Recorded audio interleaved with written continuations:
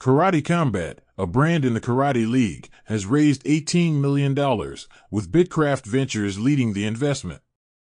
Wallet-as-a-service provider, Universal Ledger, has completed a $10 million financing round, with Hard Yaka as the lead investor.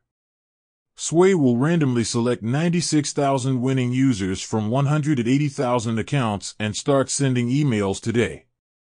A Bitcoin address that has been dormant for 9 years woke up and transferred 6,071 Bitcoins 9 hours ago. Since the Ethereum merger, the circulating supply has decreased by over 100,000 ETH, with a current annual deflation rate of 0.14%.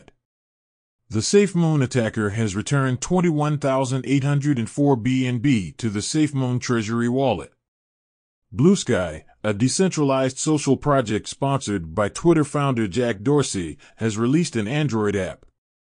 Sway will go live on the mainnet on May 3rd. Sotheby's will sell 3 Arrows Capital's NFTs, including CryptoPunks, on behalf of the creditors.